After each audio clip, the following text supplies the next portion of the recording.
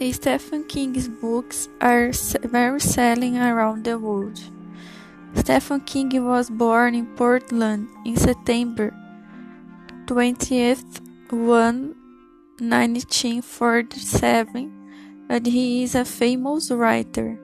Your first book carried a stranger, but the book was rejected at publishing company. But now he is the author more translated around the world.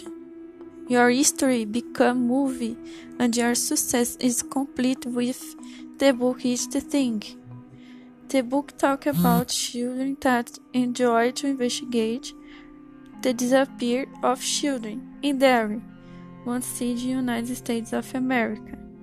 In this investigation, the children discover a crow that kills children and disappears in the sewer. In the end of the book, the children learn that fear and fate move and do all the things around you, and this principal case of death in Derry.